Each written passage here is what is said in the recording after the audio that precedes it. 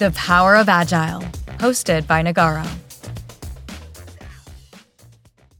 Welcome to The Power of Agile, the show that delves into the world of Agile coaching, leadership, and organizational excellence. I'm your host, Gurpreet Badesh, and today we're embarking on an insightful journey exploring the highs and lows of Agile coaching, a journey we like to call riding the Agile rollercoaster. In every organization's pursuit of excellence, there's a crucial player, and that is the Agile coach. They navigate through challenges, catalyze change, and bring teams together to achieve a common goal. Today we have Daniel Eder with us, a seasoned Agile coach who will be sharing real-world lessons and experiences gained on this rollercoaster. Welcome, Daniel. Thank you, Gurpreet. It's great to be here. And it's great to discuss today the intricacies of Agile coaching, which is my profession, and that involves quite a lot more than just the methodologies. It's more about understanding the people, fostering collaboration, and eventually steering an organization to excellence. Absolutely. And we've titled today's episode, Riding the Agile Rollercoaster, Navigating Ups and Downs for Organizational Excellence. So buckle up, dear listeners. We're about to unravel the rollercoaster of challenges and victories and gain insights that can truly transform the approach to Agile coaching. Well, indeed, it is a roller coaster ride. And today I'm here to talk about some real-world experiences, some lessons that I personally learned, and hopefully also bring some strategies for Agile coaches out there to thrive in this dynamic and changing landscape. So everybody stay tuned for a journey filled with some twists, some turns, and hopefully some valuable takeaways. Fantastic. And before we dive into our discussion, Daniel, our listeners are always curious to get to know a little bit more about our guests. So can you share a hobby or interest that you're passionate about outside of the Agile world? Of course I can. So outside of the Agile community, there are three things that keep me up and about. First one, the maybe most strange one in there. I'm involved in the historical European martial arts community, which deals with, the typical longsword fencing and going to tournaments and training the typical past combat techniques of Europe. Mm-hmm. The other one is my family and my dog. I have 3 boys now, aging from 9 to 1 year. So they keep me quite busy, and a dog who's a quarter husky breed. So we're up and about in the countryside and roaming around where we live. That's quite busy. And the third one is I have a software development background. I still do some side projects that keep me up longer than they should, according to my wife. Wow, it sounds like you've got a lot on there and you lead a very active lifestyle. That's wonderful. And could you share a bit more about your background now and what led you into the world of Agile coaching specifically? Yes, of course. My journey itself has been quite a bit of a roller coaster. So some details about that. I said I have a strong background in software development. This is where I actually started out. I started out as a software developer, involved in banking and finance, and then strongly in developing custom off-the-shelf products with exotic languages such as COBOL, which in itself is quite interesting. Mm-hmm. But over time, I figured out it can't just be writing good code and developing the product itself, but it's more about the people that make up the whole system of delivery. So I became one of the first Scrum Masters in my back then company. Right. And, picked up more and more responsibilities. So I did the typical engineering career. You go to architect, you go to team lead. But also on the Agile side, I was a Scrum Master. I helped organizations improve that, which eventually around 2017 led me to join a company back then called Anacon, mm-hmm. now called Nagaro, as we're part of that big global family. And also herein, eventually, this is where I'm now, I picked up the role of what we call the global practice lead for Agile quality consulting, where I lead a team of Agile coaches and consultants internationally, and we help clients improve their, the way they deliver software, from Agile practices, introducing Scrum to combine to how do you do emerging architecture. So there have been some ups and downs, quite a lot of experiences, and I'm still eager to spread the word about improving the way we do our work. Definitely, and quite a journey you've had. So you started in software development, now Agile coaching. Oh yeah. It's really going to give us that holistic picture today. It's from code to people. Yeah. I'm now curious, what would you say some of the challenges are, or like difficulties even, that Agile coaches face in their role that, I mean, aren't discussed openly? Yeah, of course.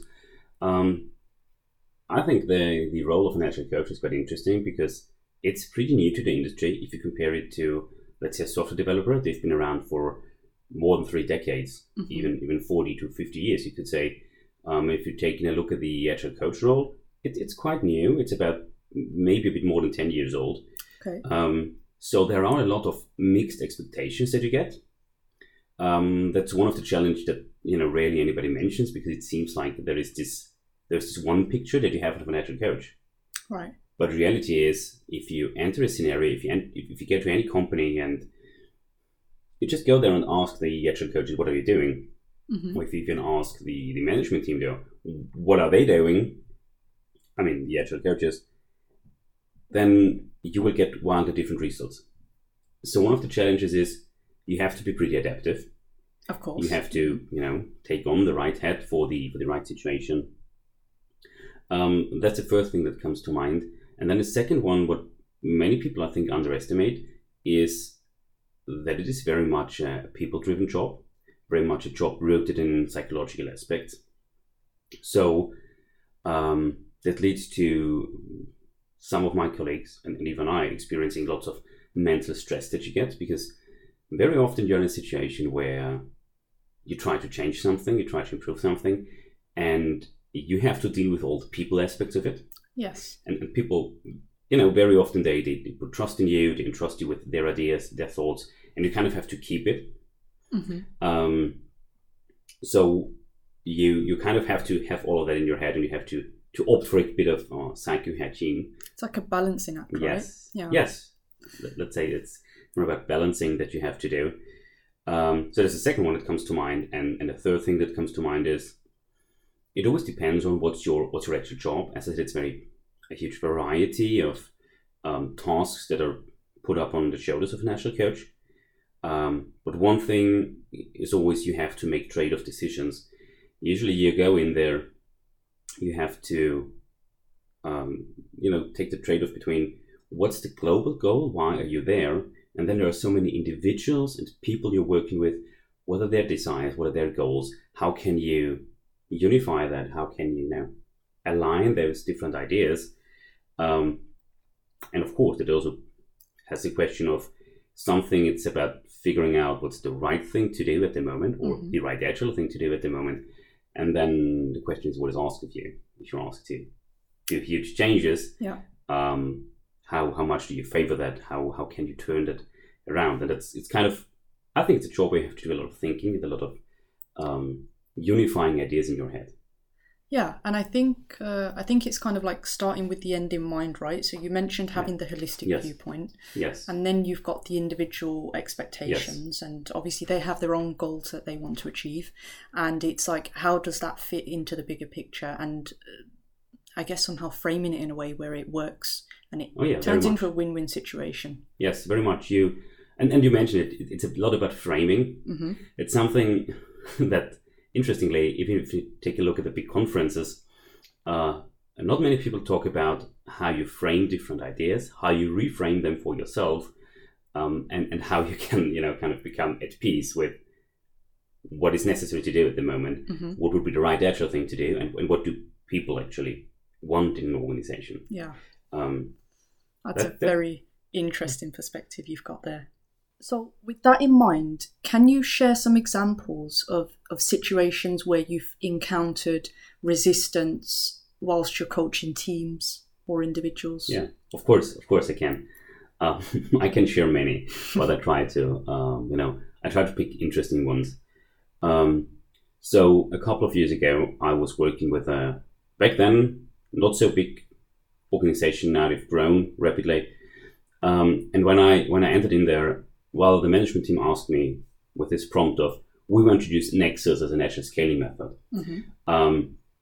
So one of the challenges regarding resistance was actually with the management team, because I got in there, I figured out what's happening, what's a good layout that could help them. They were desperately looking for a way to deal with their high dependencies and trying to scale that up. And I had to deal with the expectation of the management team that they were already settled on which kind of scaling framework they want to use. And I figured out it's not going to work.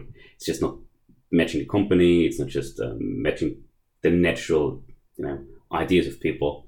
And just trying to deal with that. And it's not about convincing, but it's about getting them to understand why a different approach is useful.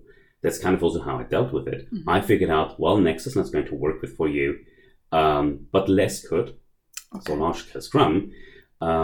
And the way I tried to navigate that is there was a huge movement within the company where they wanted to try that. That's the one thing. And the other thing was I just got the responsible people into the conversation. I just showed them, well, yes, there's Nexus. This is what it does. There are other scaling frameworks that you have as well. So let's talk about what you can expect from them, what you would like to gain. And in the end, I asked them to take, 5 steps back and think of why do you want the change? Why do you want to introduce that? And what do you hope to gain? And then we ended up in a much better conversation. We weren't talking about which framework to use, but we talked about what we want to achieve. And then, we settled on using large-scale Scrum because they also understood, okay, we want to deal with all these dependencies, but we also want to find something that comes naturally to our product landscape layout. And that just matched. Right. Of course. And you have to involve them in the process, right? Because that's where you get the buy-in and shaping it together is a lot better in general. And I may also have another example that's quite recent to me because it's with a much smaller company. It's just, 30 people, startup-like company that I'm working with just for the last couple of months. And they actually brought me in with this idea of, we need to do something. We're growing. We want to scale up. We know that the way we do things, it's kind of agile, but it's not really anything planned.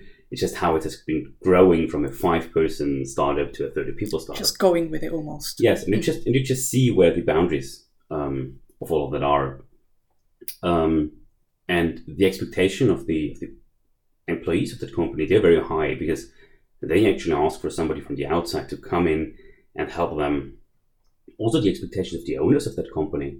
So the C-level, of course, is very, very tough because they have to meet timelines. They have to, look at how they're funding, how they're getting their money. All of that has to keep running. The way I deal with that situation is trying something called open space agility, which is an approach where, yes, with a management team, I'm going to figure out what's the direction we want to take. Okay. Where do we want to go? What's the overall goal? And then we will get everybody in a big room. So every of the 30 employees of the company and run kind of an open space event where there will be predefined slots where they can talk about stuff, but they can bring their own ideas. So it's also about involving people, but on a much larger scale. It's not just, 3 management guys, but this is about bringing really in the whole team of the company. Different stakeholders, Yes, and coming up with their own ideas. Yes, it's clear where they want to go. Well, there will be a set direction, there will be a set goal to achieve, but they will be asked to bring in suggestions on how we can reach that.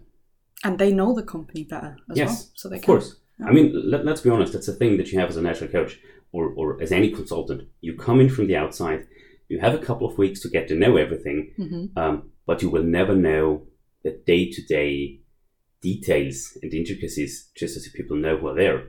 Just bringing them in, asking them for their ideas. On the one hand, it brings in the knowledge that you don't have, and on the other hand, it also gives them a stake. So change becomes not something that is done to them or inflicted on them. It's done by them. Yes, it happens through them. It happens with them. So they are at the center, and that's kind of the dirty secret that's in there. Yeah. If you want to change something, don't inflict it on them, but let the people change something. just catalyze Interesting. that idea. And this open-spaced agile approach that you mentioned, is this something that you do with every client, or is it? No, It's not. It's an approach that takes people willing to dive into that idea of handing control to the employees or to the affected people. So the idea behind the open space agility is you involve the people affected. You let them come up with ideas. So that requires a leadership team that is willing, not only willing to listen to people, but willing to share control and power with them. Okay. And then, of course, you need to have that momentum in an organization. Yes. That people they're willing, they feel an urge to change something. Then it's something you can bring in, and then it can be quite powerful. I think if they have the urge as well, they're ready for that change. Yes, they need to want it. Otherwise, you can force somebody to change. It won't last long. No, it won't. It won't. Absolutely. Yeah. So now let's shift the focus to clients. What would you say are the unrealistic expectations that clients have about agile coaches? Yes. I think I mentioned it somewhere in the opening as well. So the idea why you bring in agile coaches is very different. Okay. So one thing I encounter repeatedly is that people are like a management team in a more traditional company maybe is thinking of, my teams are not performing, so I bring in an agile coach. They will do their magic, and after 2 to 3 months, we will have performing, productive teams. Well, that's not how it's going to happen. So an agile coach doesn't just come in and does something and your people get more motivated or get more productive. Well, yes, we can facilitate processes. We can even act as replacement scrum masters. But there is no magic sauce in there. There is no secret ingredient that we can whip out to make people become twice as productive. And there was an infamous book that kind of coined this idea, where people now think, oh, I can do twice the work in half the time. It was actually a book title of one of the first Scrum books that you could find, which was kind of giving that promise. And people still believe that to the day. So they believe an agile coach will make a company faster, and more importantly, they believe it will happen without asking them is the management team, to change anything. Oh, right. And that's not how it's going to work. That's a really unrealistic expectation. Well, it's out there, and to be honest, to a certain degree, we can improve productivity, but not without changing stuff. Yeah. Which also leads to this idea that others may have, that an agile coach is just a replacement manager, just a team lead that I can put in there. While the role is quite varied, and yes, sometimes it's more authoritative or more of a management-ish role, an agile coach or even an agile consultant, regardless of the specific role, they're not team leads you will bring in. They're not interim managers. They care for the system that's at work. They care for the processes, for the people, and to try to improve something. What if you're looking for a replacement manager? Well, hire a team lead. That's that's kind of that idea. And then on the other hand, or on the other side of the extremes, we have the expectation of, I bring in an agile coach and they're just process facilitators. So I run Scrum in the company. I bring in an agile coach. They will be the Scrum master, and they just will pop up in every daily Scrum. They will just run the retrospectives. They will just work through the process and ensure that the process is kept as intended. So no room for change.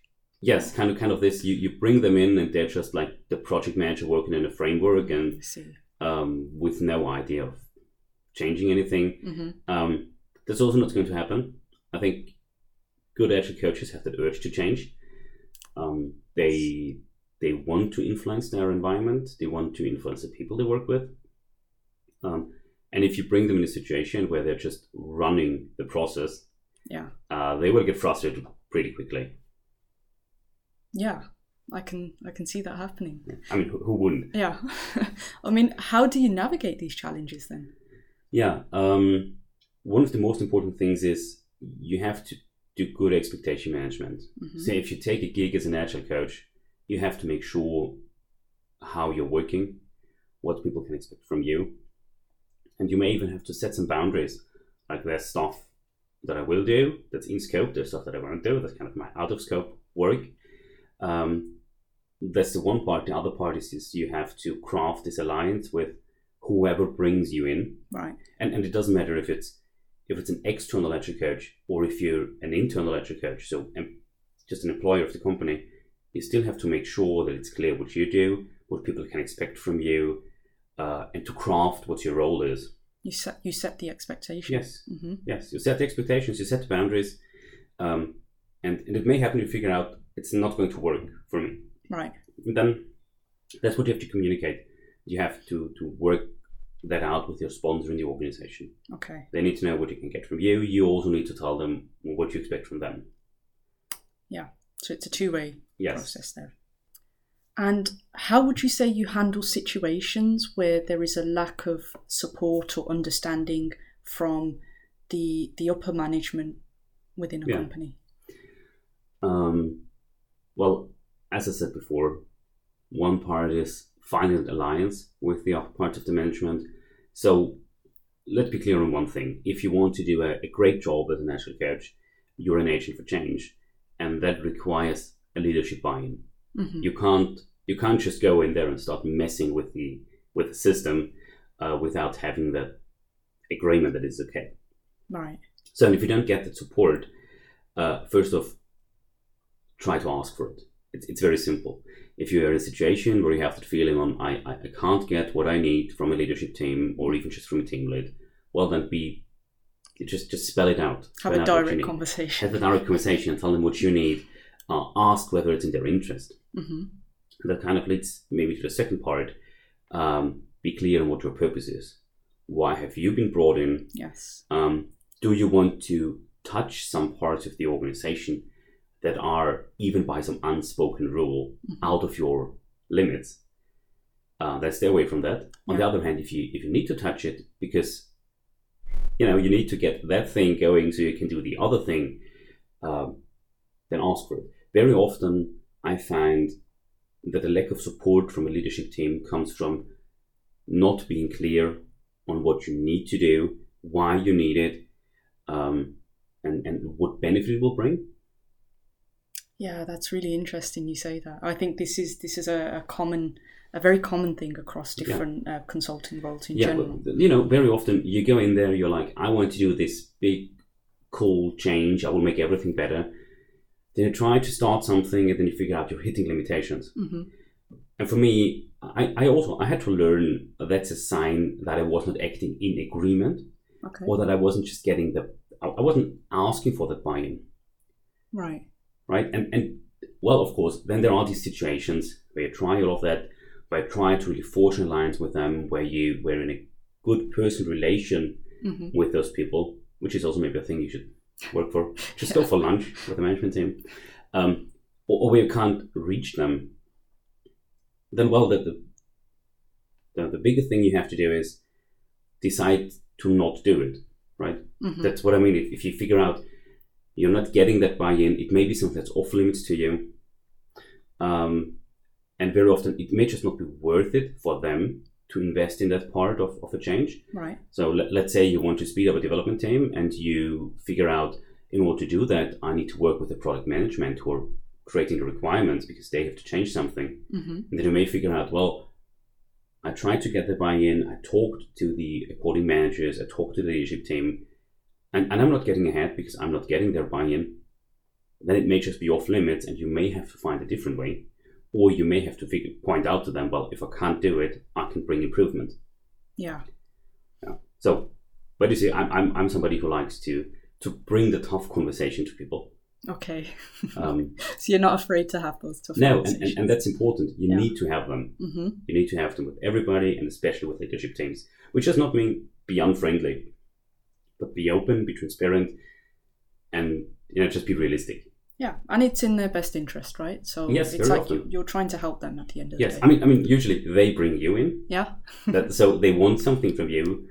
So they will usually, if you can explain why somebody's necessary or something is necessary, why you want to change it. If they understand that, and if you buy into the idea, then all the doors are open usually. Mm-hmm. Interesting point you make there, Daniel. So are there any ethical dilemmas that Agile coaches might face with teams or individuals? Yeah, let's be honest, they are constantly there. So as I mentioned, you're very often you're brought in there for a reason. Regardless if you're internal coach or external coach, there's a reason why people put a trust in you that you can improve something. And that goal may be at odds with many things.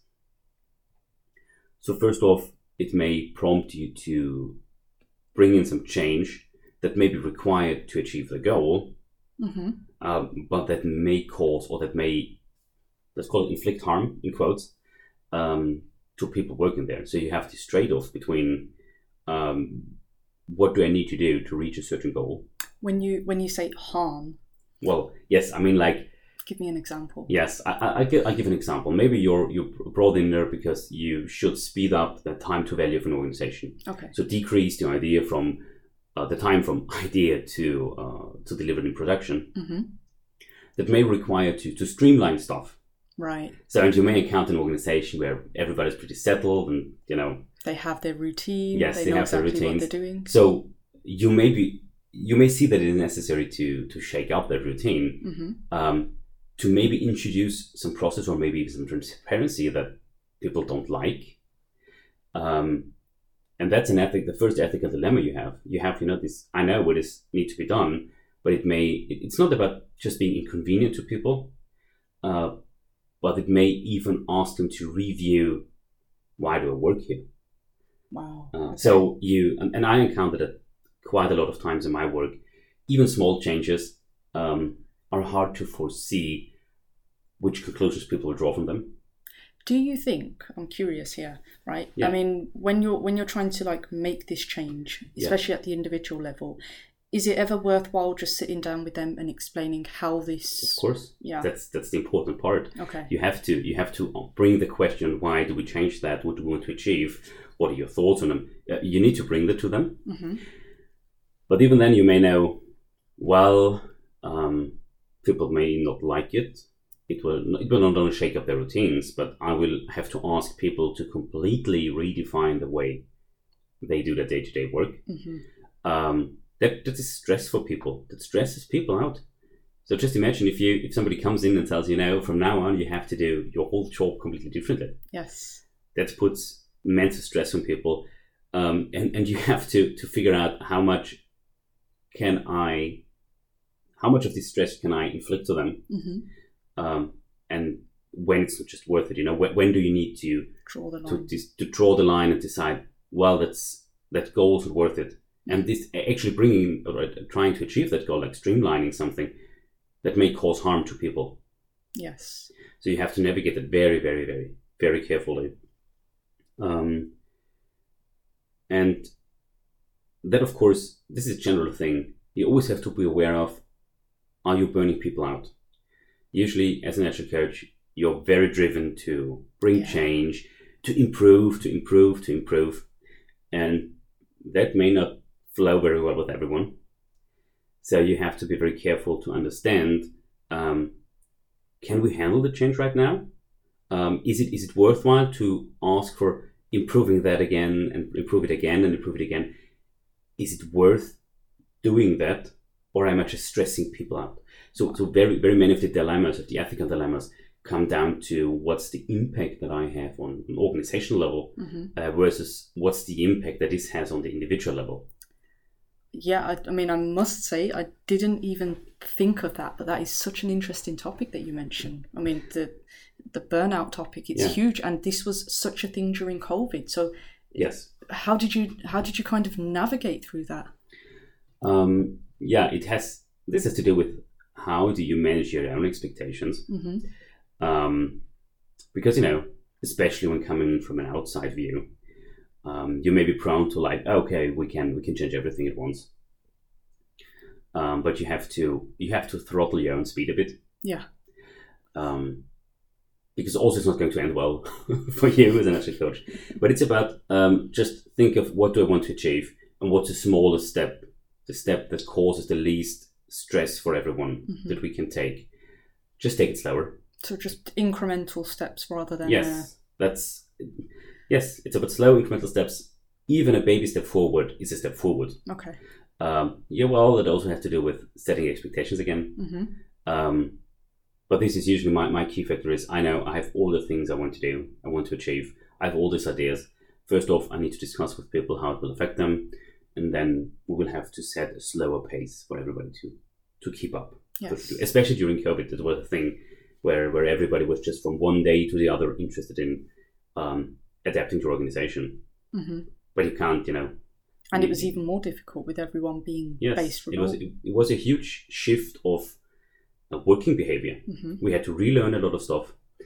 And in that situation, you cannot at the same time change everything. You've already got new technologies that you're using. Yes. It's a new playground in itself. Yes, it is. Yeah. So whilst we're on the topic of burnouts, are there any self-care strategies or practices that Agile coaches tend to use to prevent burnout or manage the demands of the role? Yeah, let's say should use, because over the past years, I've experienced many colleagues, very, very senior colleagues in that industry, to be on the edge of burnout or really burning out themselves and then having to take breaks and recover from that. So that's an important advice from my side for everyone working in that role is monitor your energy levels, understand what drains your energy, understand what gives you back energy. As you asked me at the beginning, what energizes you, what helps you recharge, and it has to be in balance. It's like you want to fill a sink, and you turn on the water stream. Yeah, it goes in there, and you have to be careful that it's at the right amount. Level. The water that goes in has to match the water that goes out, at least. Yes. So you have to be careful for that, and that's also the mental image you need to have. My energy level, I need an inflow, and then there's this drainage, and I have to keep that in balance. That's the one thing. And if you uncover that there's something at odds, it's unbalanced, then take a break. Yeah. Try implement breaks to your work routine. If you're running 3 retrospectives in a day, that may wear you down. Okay. So make sure that you have enough time to prepare. Make sure that you have enough time to wind down afterwards. If you end up in high intensity situations, you're running that one team kickoff, make sure that you have time to recover from that. It's like prioritizing the important things.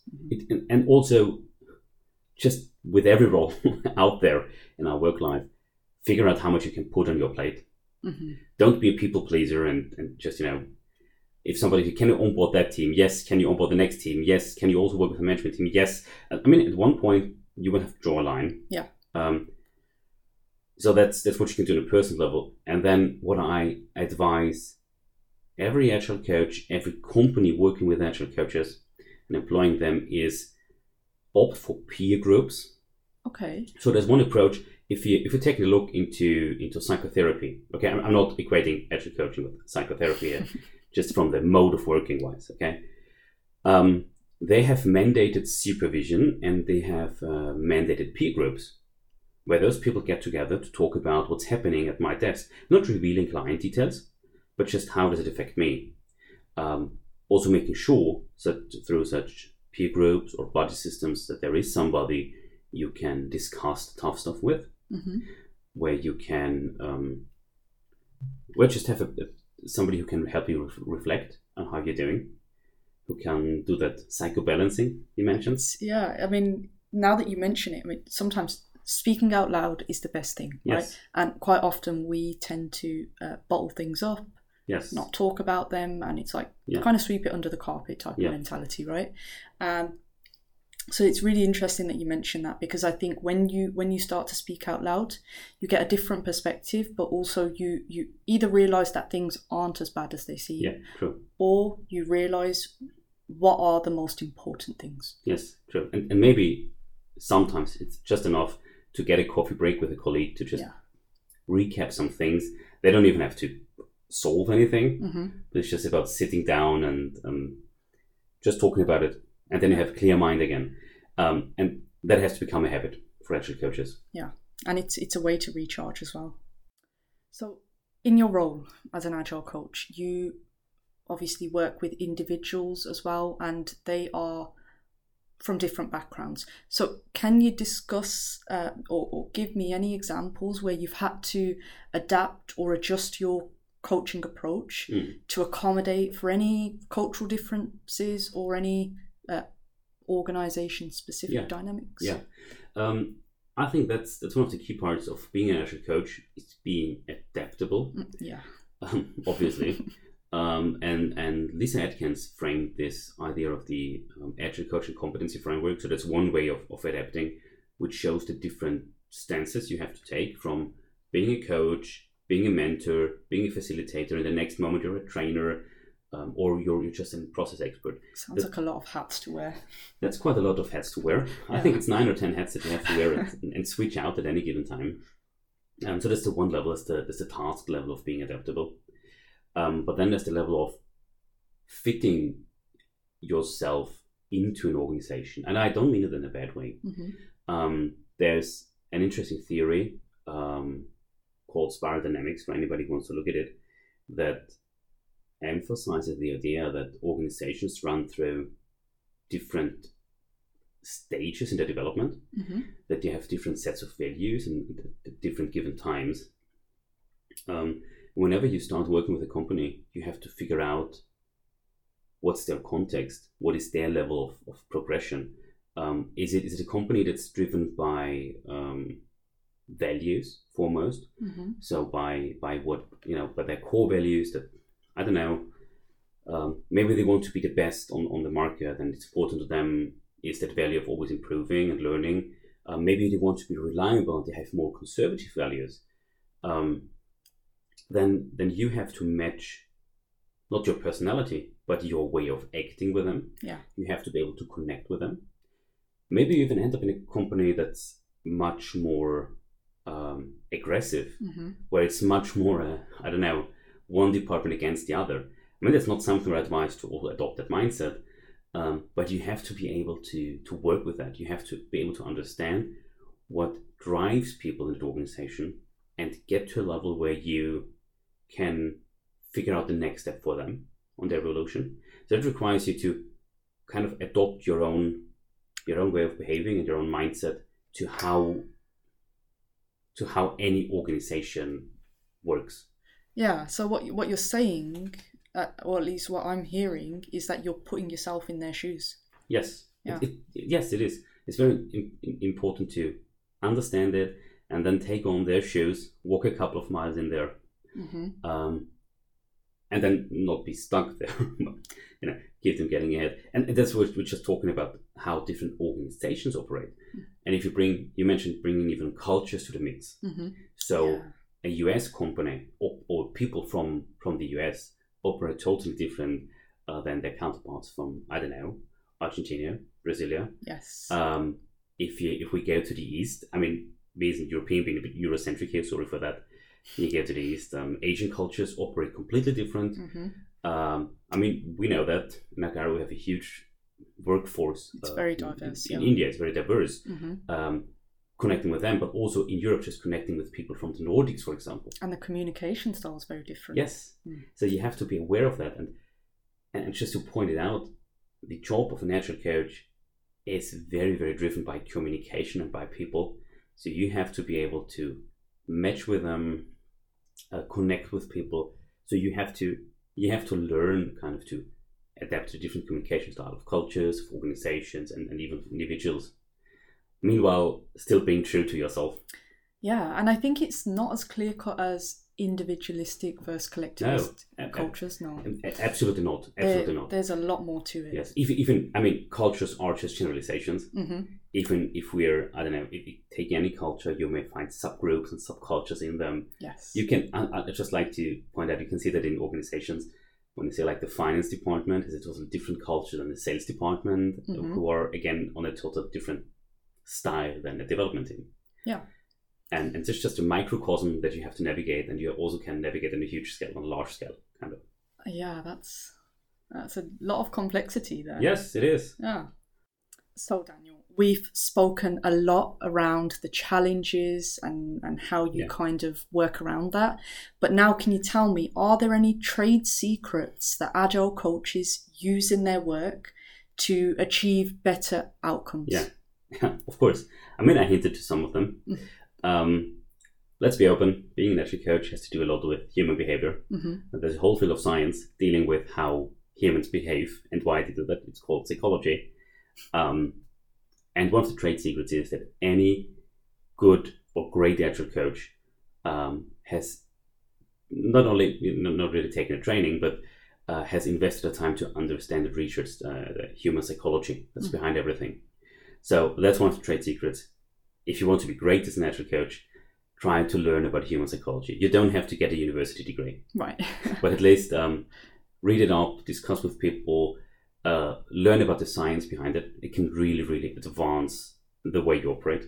Just human psychology, right? Just human psychology. Okay? So no studies or anything, just the theory-based. Yes, the theory, or just educate yourself on the topic. Okay. It will help you to understand how people work.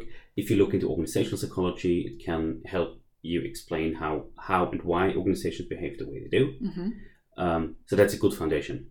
And then there are many, I don't like to call it tricks, but many methods from psychology that you can translate to your work. At least it helped me very much.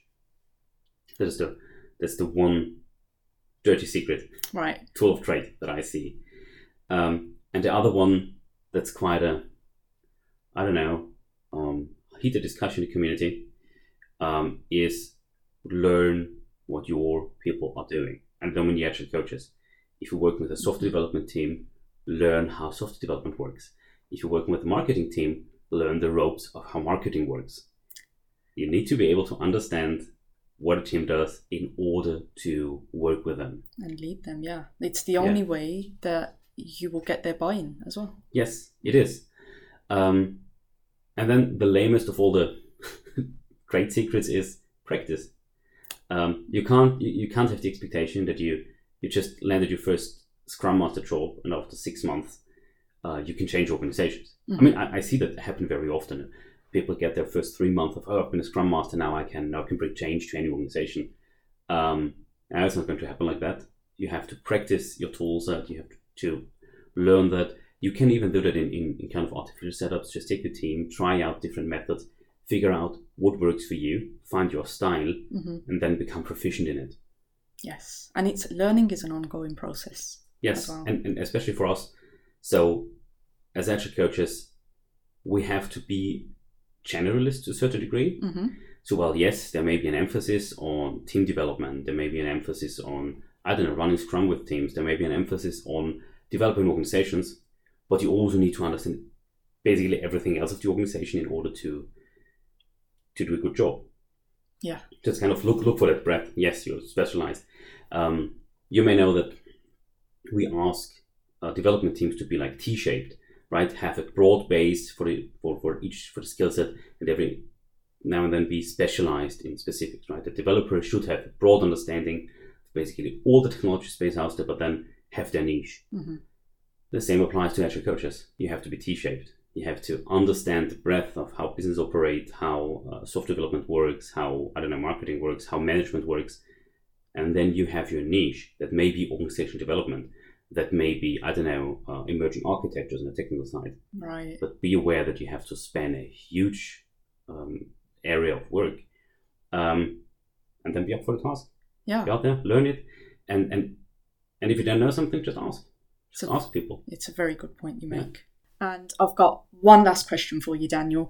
Can you share any personal lessons that you've gained from your experience as an Agile coach? I can. So, looking back at quite some years of journey, as I said, I started out as a developer.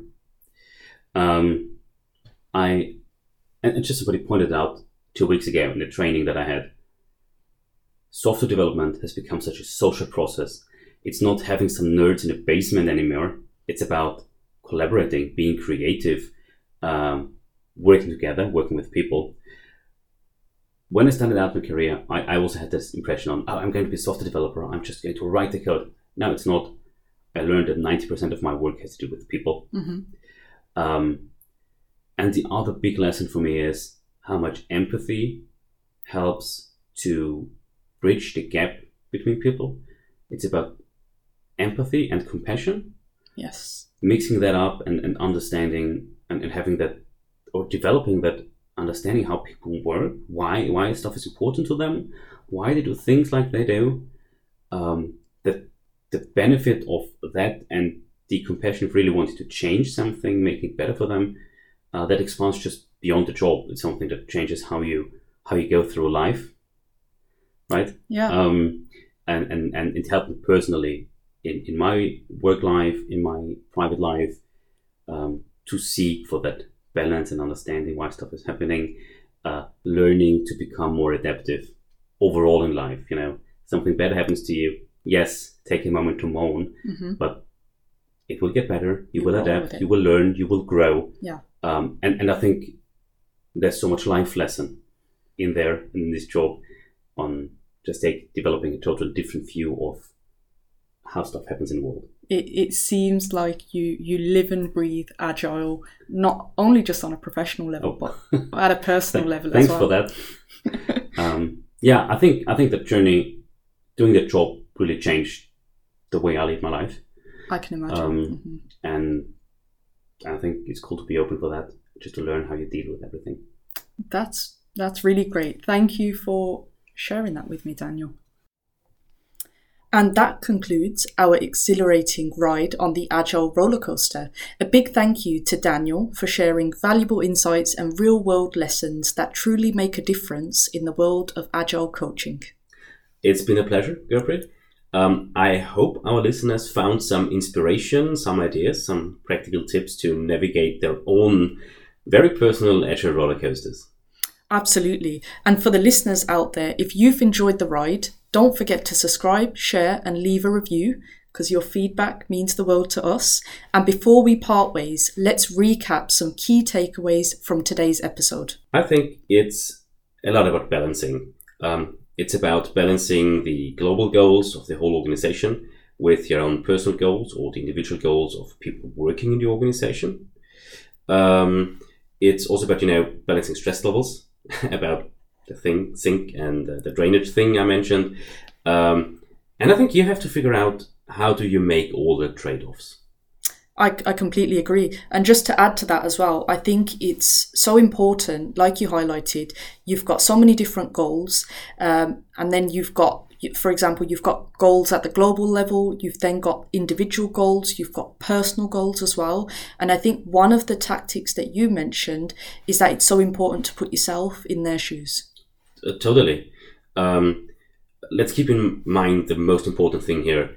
Being an Agile coach or taking that change agent role, that's a people's job. It's also about the system, but majorly it's a people's job. So I like how you put it. Yes, put yourself into the shoes of others. Yeah, definitely. And to everybody, remember, Agile coaching, it's not just a process, it's a mindset. It's about continuous improvement and fostering a culture that empowers teams to excel every day. Well said. And thank you once again, Daniel, for joining us. And to our listeners, if you have any questions or want to connect with Daniel or any of our Agile experts, just send an email to aqt@nagaro.com or connect with us on LinkedIn. Absolutely. We're here to address your needs, your challenges, and I would love to have an exchange with all of you. Sounds great. Thank you, Daniel.